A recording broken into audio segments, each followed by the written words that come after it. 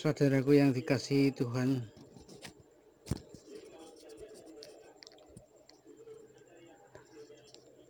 saya pernah mendengarkan sebuah khotbah di mana seseorang pendeta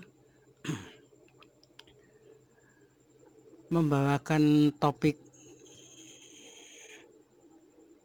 dalam hati yang sedih kita bisa mendapat menggali kebahagiaan. Dalam hati yang sedih ada kebahagiaan yang dapat kita ambil manfaatnya. Mendengar khotbah semacam itu atau mendengar topik pembicaraan semacam itu, saya agak juga terheran-heran bagaimana bisa di dalam kesedihan kita menggali kebahagiaan. Nah, mari kita dengarkan apa yang disampaikan oleh pendeta tersebut di dalam topik tadi.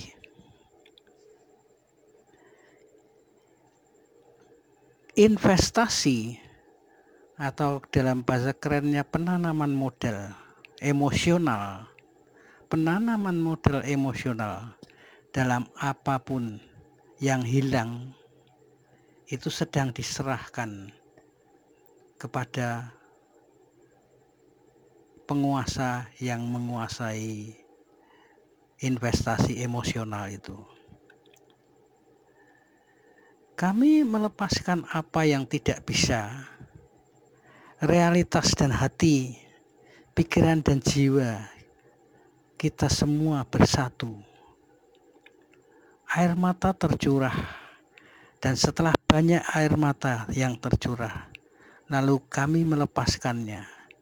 Kami melepaskan duka dan kesedihan karena air mata itu. Aku tidak akan pernah memilikinya. Jadi aku akan melepaskan keinginan itu. Yang dimaksud di sini adalah keinginan apa yang akan kita capai. Keinginan yang kita ingin capai. Itu karena kita tidak pernah memilikinya, maka kita bisa melepaskannya. Dan seperti daun jatuh ke sungai, lalu itu menghilang begitu saja terbawa arus. Maka hati tersedia untuk hal-hal yang baru, keinginan yang baru, keterikatan baru, harapan baru, energi baru, dan segala sesuatu yang dibawa oleh musim semi, musim dingin telah lewat. Dan itulah saatnya untuk menabur benih kehidupan yang baru. Saudara, kami juga membawa ke dalam tahun-tahun baru pembelajaran dan pemahaman serta pengalaman yang kami pelajari di masa lalu, baik atau buruk. Apa yang hilang adalah pengalaman.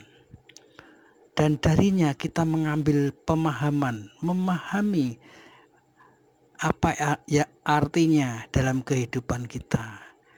Dan kita juga mendapatkan kebijaksanaan dari apa yang kita alami selama sisa hidup kita.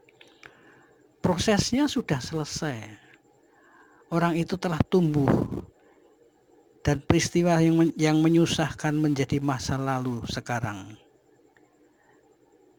Dia adalah masa lalu dan tidak mempengaruhi masa kini. Saudara, tekanan yang sangat bagus bahwa dia adalah masa lalu. Kejadian yang menimpa kita, yang menyedihkan, yang menyusahkan kita, itu adalah masa lalu. Dan itu tidak mempengaruhi masa kini. Saya suka kata-kata ini.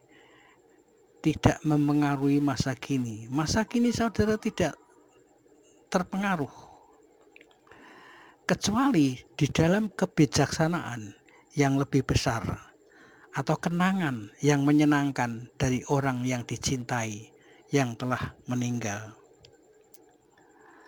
Pengalaman kematian telah memberi jalan bagi kebangkitan hidup baru.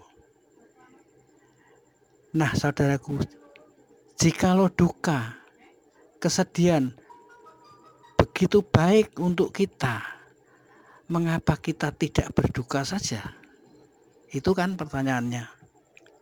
Nah, saudaraku yang dikasihi oleh Tuhan, jikalau kesedihan adalah jawaban untuk begitu banyak masalah kehidupan, mengapa kita tidak melakukannya saja? Jika wajah sedih dapat membuat hati bahagia, seperti yang ditulis oleh Salomo, mengapa kita tidak memiliki pesta kesedihan saja? Mengapa kita tidak mengadakan suatu pesta sukacita yang diganti kata sukacitanya dengan suatu kata kesedihan? Merayakan kesedihan, pesta kesedihan. Ya, benar. Mereka disebut pemakaman. Mereka berkumpul di mana kita bisa sedih dan mulai memproses kesedihan kita. Pemakaman adalah bagian rutin daripada praktek keluarga Allah dengan anak-anak Israel. Dan kami telah melanjutkan praktek itu, meskipun kami memiliki pemakaman yang sangat terbatas. Ungkapan waktu bergabung adalah ungkapan yang muncul beberapa kali di dalam Alkitab. Orang Israel melihatnya sebagai hal yang benar untuk dilakukan. Dan Salomo berkata, ada waktu untuk menangis, ada waktu untuk tertawa, ada waktu untuk meratap, dan ada waktu untuk menari. Firman Tuhan itu tercantum di dalam kitab Pengkhotbah pasal yang ketiga ayat yang keempat.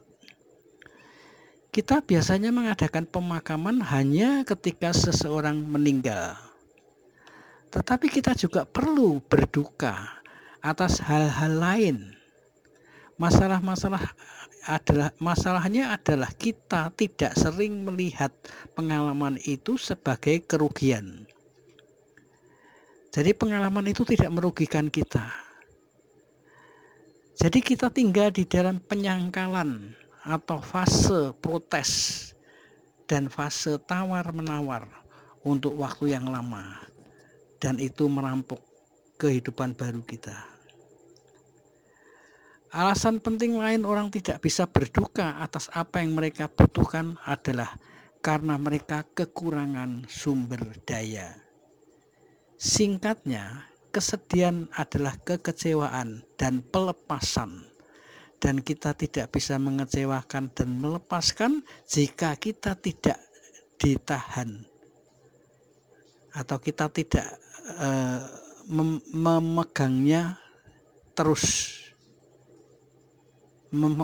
Memegang sukacita itu, duka cita itu terus di tangan kita, mempertahankannya maksud saya. Jika tidak ada yang cukup cinta untuk menopang kita, baik di dalam maupun di luar, maka kita tidak bisa melepaskan apapun, bahkan sesuatu yang buruk itu pun tidak bisa kita lepaskan. Ini adalah jawaban untuk pertanyaan kuno yang oleh orang-orang biasa tanyakan setiap hari. Mengapa dia tidak menyelesaikannya? Mengapa dia tidak melupakan saja apa yang jelek yang sudah terjadi? Kita tidak akan membuang bahkan makanan busuk karena kelaparan.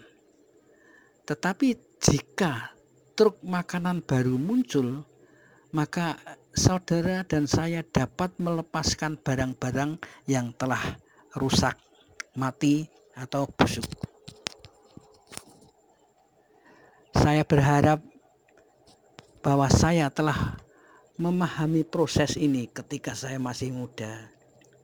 Ketika saya kehilangan impian saya bermain golf, maka saya mencoba mencari kehidupan baru tanpa berduka untuk hal yang lama.